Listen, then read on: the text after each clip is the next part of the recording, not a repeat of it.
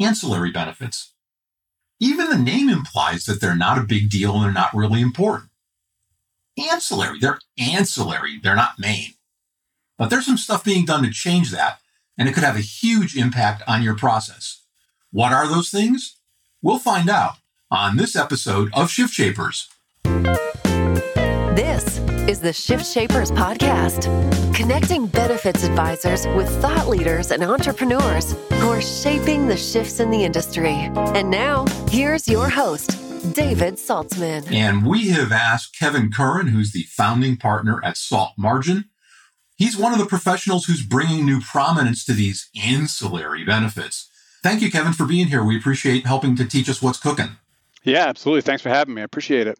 My pleasure. So quickly, tell us about your journey. Nobody ever starts out in the insurance business where they end up. So tell us about how you got to be doing what you're doing today. Well, I fantastically started as a catastrophic failure. So for my first 3 years in the industry, I worked for an insurance company and I was in the bottom 25%. Believe it or not, I got worse each year over year for 3 years. I then was gifted the opportunity to sit down with a small business of about 30 employees. There was 4 owners of this organization, and they started roundtabling their problems that they had. So I came in to discuss their life insurance plan. It was $50,000 of coverage. Their LTD program was 60% to $5,000 and had a lot of the normal restrictions that you would see in it. And the lead owner, who was 68 years old, said, "I spend more for my individual disability than I do for all of this coverage combined." And he's like, "Should I still have that coverage?" I was like, "I don't know, but why don't you get the bill and bring in the policy? We'll have a look at it." And the next gentleman in the room said, "I have a heart condition, haven't really had a problem in the last 5 years, but I can't be covered under business continuity plans. I can't get individual insurance. And this is everything I have in the world. Is it any good?" And I was honest with him. I said, "No, not particularly." And so we went around the room, and by the end of it, we ended up writing completely different policies. They actually ended up spending more than 5 times what I had originally been coming in to propose. But we solved business continuity issues. We got rid of overinsurance in certain areas, but we were tripling, quadrupling maximums and really getting rid of all of the elements that were within the policy that would create a situation where it wouldn't pay as somebody would sort of commonsensically intended. They shook my hand, really thanking me. And I had to leave asking the question, what just happened here? It wasn't about rate. I helped people solve a series of problems that really they didn't even know they had or they didn't know were addressable. And on the back end of it, I started down a path of, okay, let's answer this question. I went from a bottom 25% to a top 10% rep in the company in the years thereafter. And then I found the fascination and said, I need to have more than one product. I need to be able to play with the full sort of kaleidoscope of options that are available in the marketplace. And so I started Salt Margin at that point to go out there and our mission is to design the new standard. And so that's what we're trying to do is bring a different level of rigor other than spreadsheets to the marketplace. Awesome. So let's level set. What's the traditional way that ancillary, or as my buddy and yours, Mr. Silverman, calls them, enhanced benefits? Yep. What's the traditional way that those are marketed, and what's wrong with that? Typically, it's driven by either a medical increase or renewal increase, or you just got the BOR for a client. And typically, BORs don't come in perfect time 6 months prior to do lots of planning. They're not happy in the last moment with their current advisor, and so they make a switch. And I think a lot of advisors, when they get that big medical increase, that big renewal, or that new client, their thought on the ancillary is, quick, throw this out the market and see if we can save another 10, 15% on the in-force plans and look like heroes. What ends up happening in that result is nothing ever gets analyzed as to whether the current plans are the correct plans. And it leads to situations where when I first started doing this, I had a CEO-CFO exchange that still just rings in my ears. And the CEO said, "When's the last time we looked at our benefits like this?" And the CFO deadpan back, "I've been here 19 years, so it's been at least 19 years. I shared that same story with a bank recently, and the CFO of the bank said, I've been here 26 years, and it's been at least 26 years. So the state of the industry is recycling the in-force plan for lower rates because, frankly, the priority is not ancillary in most agencies and in most clients' minds, but you'll be darn sure that if that policy fails them at claim time, that it's going to be egg on your face as an advisor. Yeah, no question. No question. I mean, it's interesting because on the core benefits, a lot of people who, the nomenclature changes, right? So it went from agent to broker to advisor. Yep. Are you seeing a similar shift in the ancillary side of the benefit to being more of a consultant? No. Plainly spoken, everybody is tripling down on their resources and learning when it comes to medical prescription drug. They have to now dedicate a good portion of their brain to compliance, technology, ben admin, EDI feed information. And so, this really is kind of the step cousin, whatever, that gets put out in the field and is, we're not in danger of losing anything because everybody is doing the same thing. It's created a lot of opportunity for the very small pool of advisors that are able to consult in it, because the fact of the matter is, with all the consolidation that's gone on in the industry, there's very little weak competition left. And so if there's very little weak competition left, if your business plan is to go out and beat weak competition, then you have a failing business plan. Like, you are not going to make it in this business. So at this point, we're at a state of the industry where if you can't go against good to very good competition and beat them, then you're probably in trouble as an advisor, as an agency. And so the problem is, when you're going against good competition, they are studied when it comes to self-funded medical. They have resources for technology, ben admin, compliance. They're addressing all these things. And what was, avant-garde and new in that area is kind of becoming table stakes. And so what you find is those things actually get you, I see it a lot, to the finish line, and the client is now asking the question, which way do we go? And typically it's the company that is a little bit more comprehensive in the holistic recommendations that they make. And we talk a lot about life and disability insurance, but it's very quickly coming into companies want advice on their in-house paid and unpaid leave programs. They know they need to be better thinking about and planning for statutory programs that are either in place or coming. And, when you get into the multi-hundred, multi-thousand life space, do they need to be doing it in-house or should they be outsourcing it? And so the companies that can go and do all the things that are required on the medical side, but then extend into these, they're not the priority, but they're somewhere on people's list at almost every single organization. So by speaking to them, the reason that we came up with the name salt margin is the idea that a grain of salt can tip the scale. And the notion is that you don't win with the fastball all that often anymore. You don't catch people asleep at the wheel often enough for that to be a valuable business plan. So what you have to be able to do is beat them in the margins, beat them in the wings, and beat them in the little things that you do that are superior. So one of the things that you mentioned that I thought was fascinating is coordinating with leave programs. Yes, sir. What does that mean and how do you do that? Can you give us an example? Absolutely. Very, very basically, when I first would go back to my carrier days, how many plans had a one first day elimination period for accidents and 8th day for sickness? It's probably still about 35% of STD programs have that. And then probably another good portion are 8 days for both.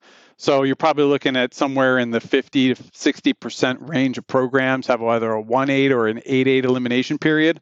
A real simple question, and I ask advisors this all the time. Give me a copy of the client's PTO program. Nobody has it. How can you properly set elimination periods for short-term disability if you don't know what their leave programs are? So a lot of times it's double insured. So moving from a 1-8 to an 8-8 is about a 3 to 5% savings. But a move to a 15-15 is going to be, roughly speaking, a 15, 18, 20% savings.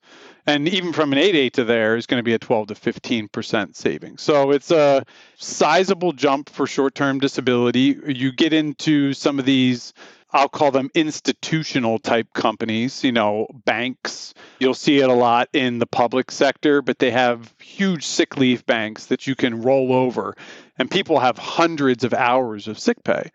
And they're like, but we still need STD because some people have used their sick pay, and we have new employees that need access to STD.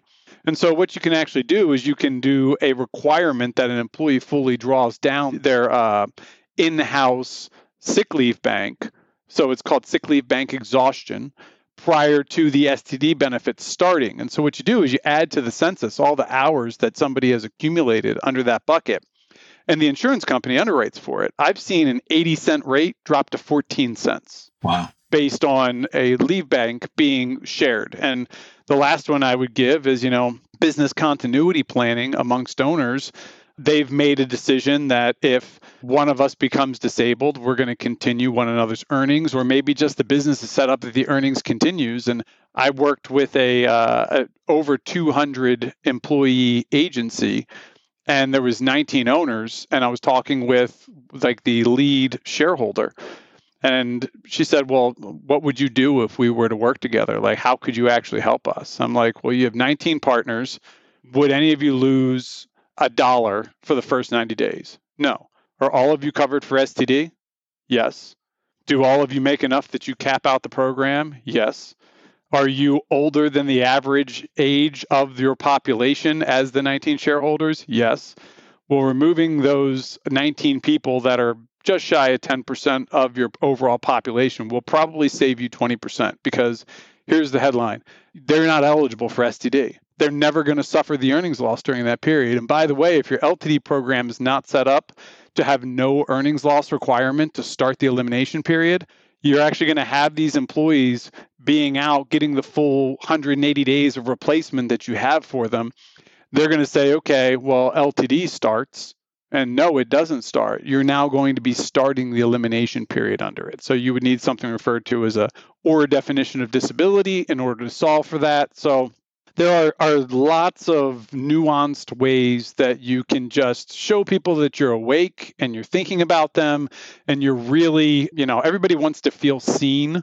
And so I think that's part of this process is you're understanding really who they are, and you're tailoring to them. Well, and you're also opening an opportunity to have a really interesting discussion about buy-sell agreements. 100%. And because, our rich uncle in Washington frowns on continuing to pay employees who aren't actively at work.